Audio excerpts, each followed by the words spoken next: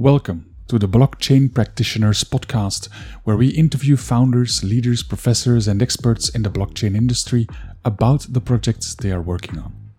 On this podcast, we try to learn about an industry which will in a few years affect the lives of us all.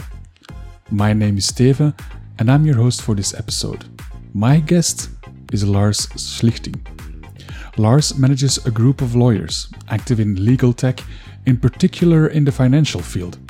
Experts in regulatory matters, taxation and new technologies, in particular blockchain. Lars and his team help financial companies in the difficult challenge introduced by the digital revolution. I hope you enjoy this episode. Hi Lars Schlichting. Welcome to the podcast. We always start with the same question. Would you be so kind to introduce yourself, please? Hi Steven, nice that you have invited me. So my name is Lars Schlichting. I am a lawyer in Switzerland, in the Italian-speaking part of Switzerland, but I'm working with clients all over the world. I am a former regulator. I started my career in Bern, in the capital of Switzerland, working for FINMA, which is the financial regulator here in Switzerland.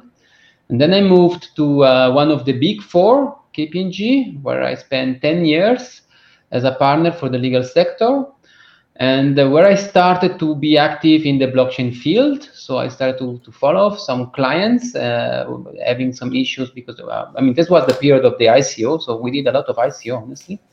And then we started to grow and to do more and more advice for more complicated requests of the client. And then I keep KPMG to start, a double career. So I work part-time for a law firm, so the Swiss law firm, Keller Alscarer. And the other part-time, I'm working for a fintech project. I started with IDO, which is now P Network token. And I also running a mining company and then a very small boutique exchange.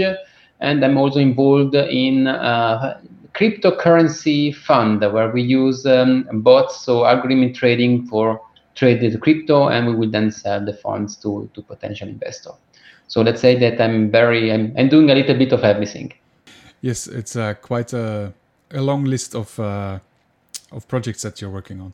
So your LinkedIn says that you're a leader in digitalization, especially in the financial industry, which is really important and really interesting for us. Could you explain a little bit more on what you focus doing? Yeah.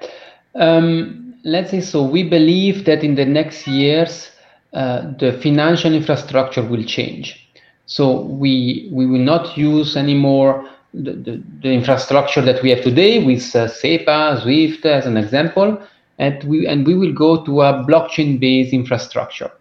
That means for the financial industry a radical change in the way the business is done, because really you change the heart of the financial industry.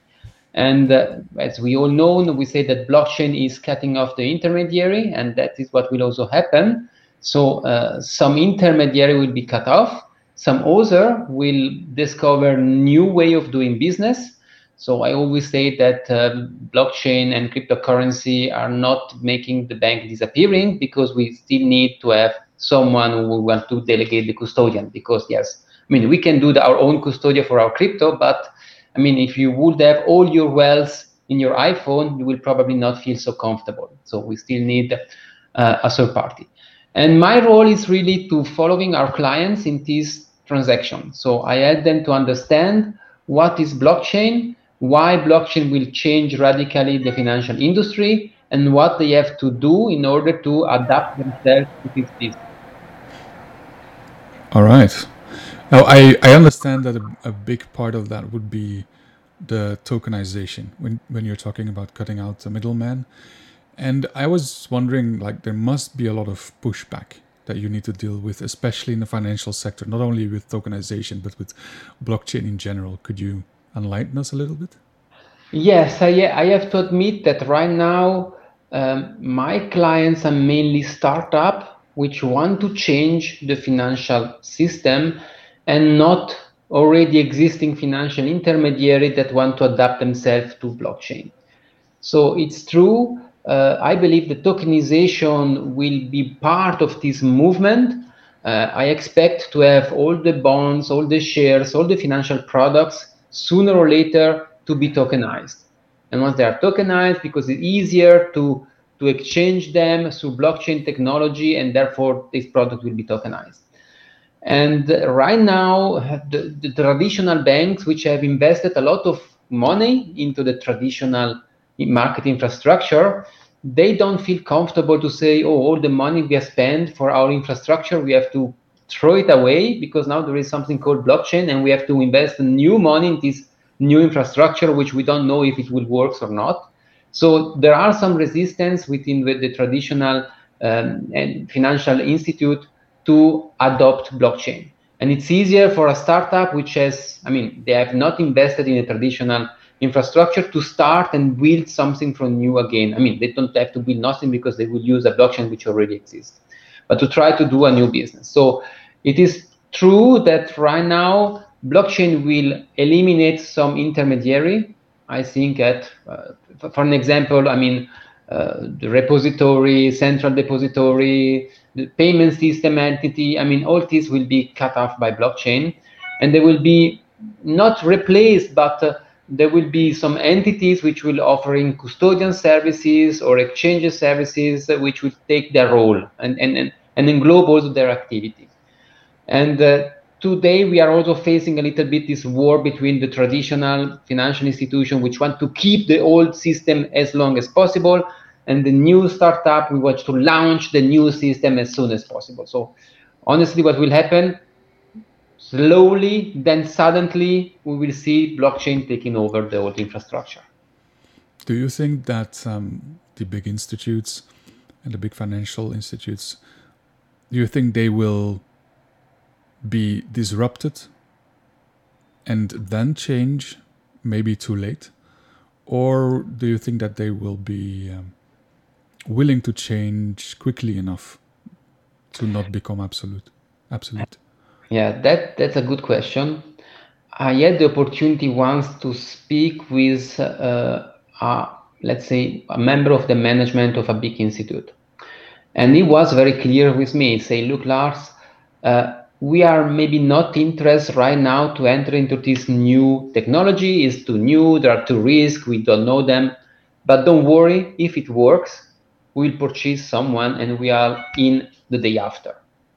So I think this is what happens. So the big institute, they are not trying to fight it, but they are also looking at it. They know that this will come. They know it. They are just saying, oh, I don't want to use it right now because I make a lot of investment in my old technology. But as soon as this technology really is adopted, they will very fast purchase some player and adopt it. So okay. I think they will not be disrupted, but as soon as there's a request, they will adopt it and they will be also part of the new revolution. So their strategy is acquisition. Yeah. Okay. We talked a little bit beforehand, and you said that there was a new law coming. Could you tell us a little bit more about the law that we were talking about? Let's say that you know that Switzerland is very, I would say, a pioneer in the blockchain and crypto space. So we issue a new law which is already adopted by the parliament and will enter in force on the 1st of August. So it's sure that it will enter in force on the 1st of August. And these new laws foreseen a new kind of authorization, which is the DLT trading venue authorization. So is an authorization for an entity which want to offer securities exchange. So we're not speaking of cryptocurrency like the usual exchange, but really exchanging securities token. And since we are doing this through the blockchain technology, the law recognizes that these kind of entities need a lower regulation, a less supervision than the traditional market system. Why? Because if I use blockchain, I cannot cheat, I cannot undo a transaction. Every transaction is recorded. And so there are some elements which should allow the financial authority, the supervision authority to say, okay, if you use blockchain, then we don't have to supervise this and you can do your business without our supervision. So long story short, if you think that a traditional stock exchange will need a capital requirement of 10 million, with the new law, you can start with 500,000. And also the procedural requirements are lower than the one of a traditional stock exchange.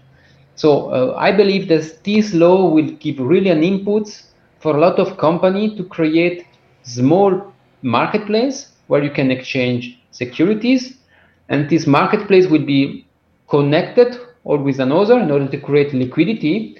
And what I'm expecting in the next years is to then see the traditional banks seeing this potential and to starting also having their own marketplace within their clientele, so with all the other clients connected with the other banks to create liquidity, and to have the Swiss stock exchange since years. They are trying to create a DLT-based stock exchange, which will remain a little bit as the main liquidity provider and giving the liquidity to all these small stock exchanges. So that is what the new law says and the expectation that I have for this law.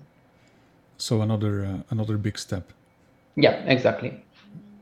Yeah, we talked a little bit about tokenization, but could you just talk us through the process? What is tokenization, and then what are the things that you help people tokenize, and how do you do that? Yeah, actually, tokenize something from a technical perspective is nowadays very simple.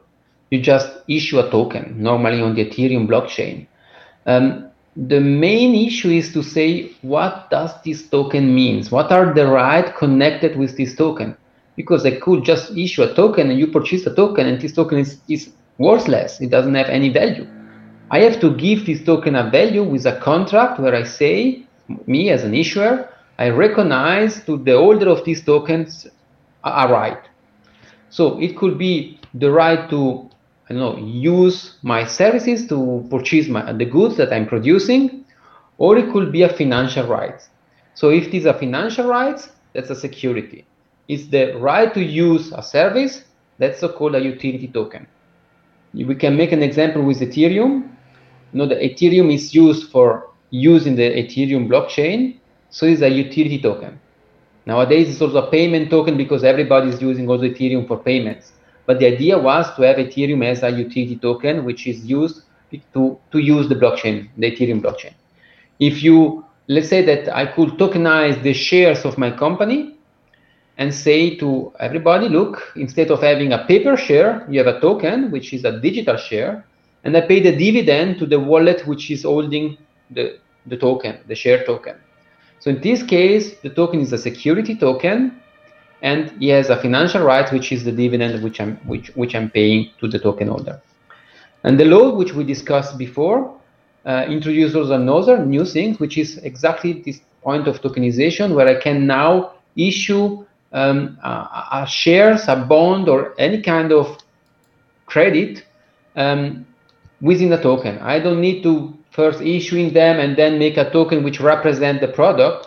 I can really issue the product directly with the token. But the main important part remain, what is the reason why I issue the token, and what is this right that the token is giving to the token holder, because that is what qualify the token as a security token or a utility token or a payment token. Okay, so you advise in the tokenization, but how are these rights established at this point in time? Is it a document? Is it going through a notary or? Yeah. Let's make an example. This morning I had a client coming in my office, and we did what we call a workshop about their token. They wanted to issue a token. So I asked the client to explain me his business, and then we tried to design the token. In this case, it is a token which is representing a good. So if you can use this token to purchase the good.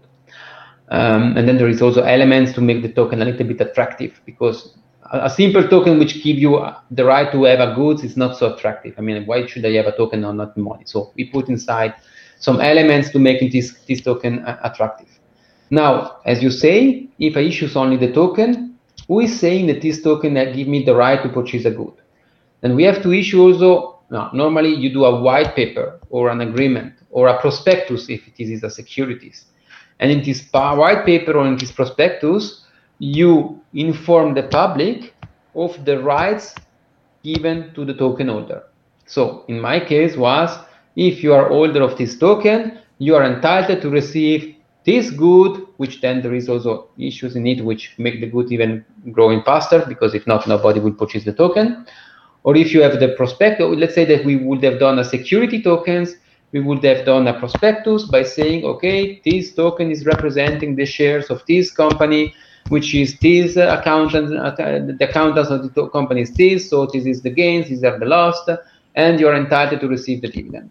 Like in a traditional IPO, exactly the same. So again, when you do the token, you have to make a separation between the technical part and the legal part. The technical part is easy. I issue a token. You have just to decide which standard, RC20 or whatever. The legal part is saying, okay, how can we fix that this token is giving the token holder this right, and that's which make then the token a security token, an utility token, a payment token. And we draft this agreement. Okay. Now, you have both been a regulator and a private user. What would your main advice be for people looking into, or companies who are looking into this technology, based on your own experiences? I know that there are many people thinking that blockchain is a sort of magical word which can solve a lot of problems, which is not the case. Blockchain is solving some problem, but not all the problems. And there are many actions that can be done faster with the Excel sheet than with a blockchain. So I also experienced many times of people coming to me with an idea, and I told them, look, blockchain is not the right solution for you. There is better solution for what you want to do. So my advice would be for the person who entered the first time in this world would really be to make a test to understand what blockchain is.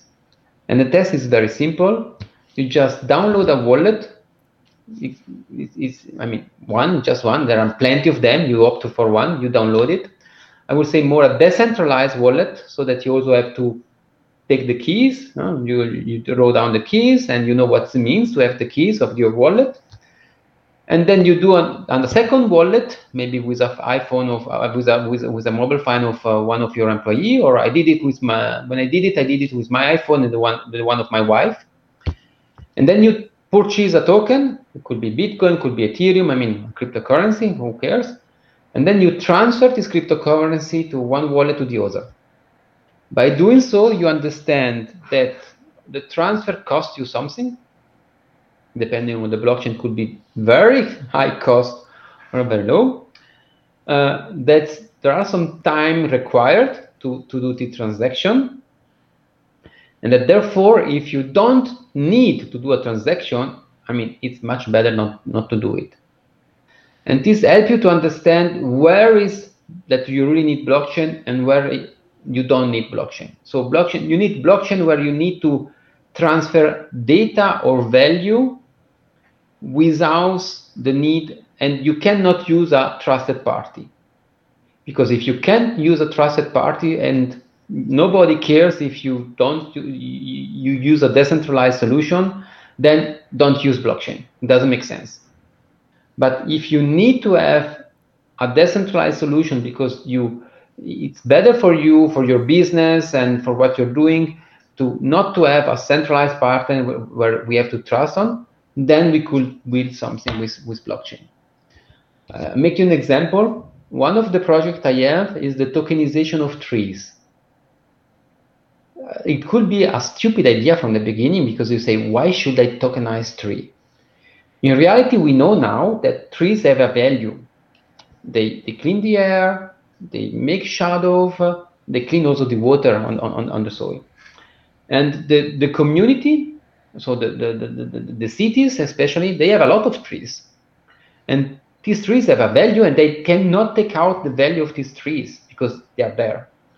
So the process will be to tokenize the trees and then to put this tree on the markets and to sell the trees and to recognize a sort of tax green credit for the people who have purchased the tree. So instead of paying taxation, you purchase me my tree, and I give you a token representing the tree.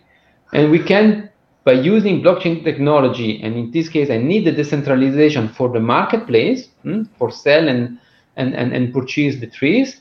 I can create a market with the trees, and I, as a municipality, I can plant new trees and sell these trees again and receive again money where I can plant again some trees or doing other activity.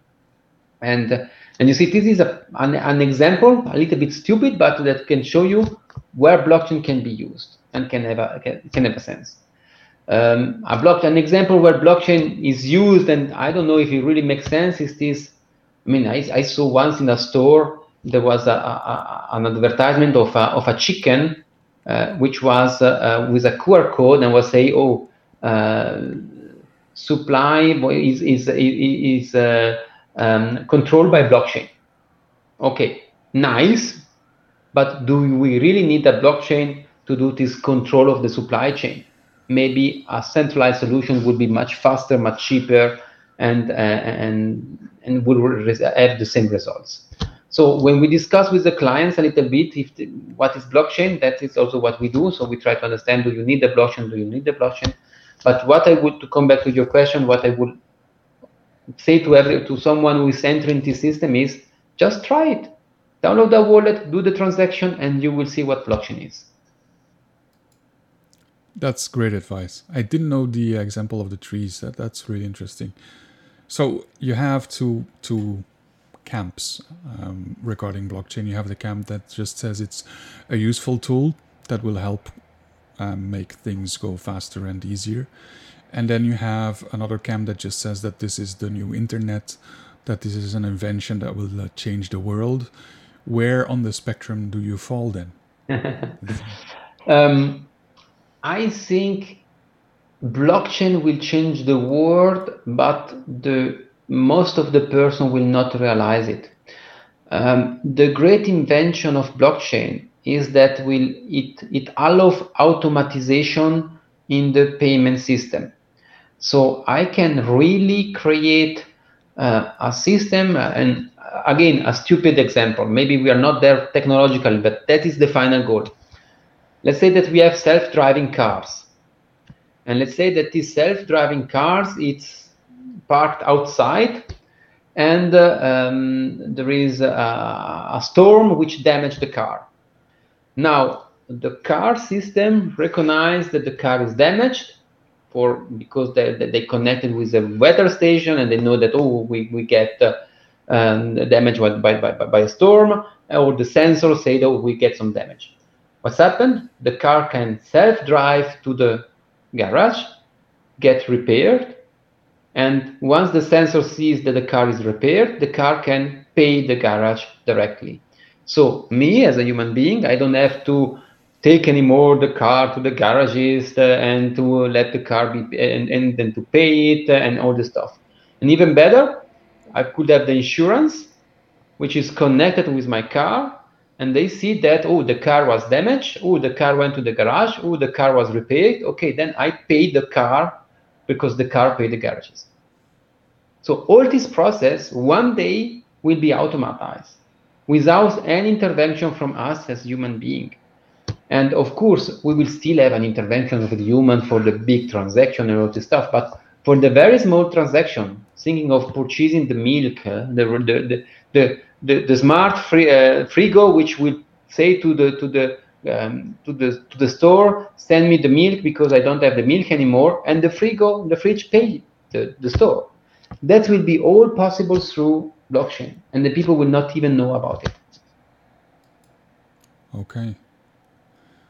Well, thank you so much for this enlightening conversation. If people would like to reach out to you personally, what would be the best way for them to contact you? You can find me through the social. I'm on LinkedIn, and I usually answer if someone writes to me. You can find me also on Twitter. I also using Twitter. So I think through the social is the best way to contact me. Okay, we will try and include these links in the description of the podcast. Thank you so much, Lars. Have a great day, and yes, let's hope blockchain conquers the world. Thank you, Steven, for an invitation, and I hope that also for your follower, our discussion was of interest. Perfect. Thank you for listening to the Blockchain Practitioners podcast, and we hope you learned something useful and new about blockchain and digital currency today. If you are involved in an interesting blockchain project and would like to talk about it in an episode like the one you just listened to, feel free to reach out to us. Also, please like, rate and review this podcast if possible, and share our content with everyone you think would like it. If you'd like some more information on this project, you can visit us on Facebook or our website at theblockchainceo.com. Thanks again for listening, and see you at the next episode.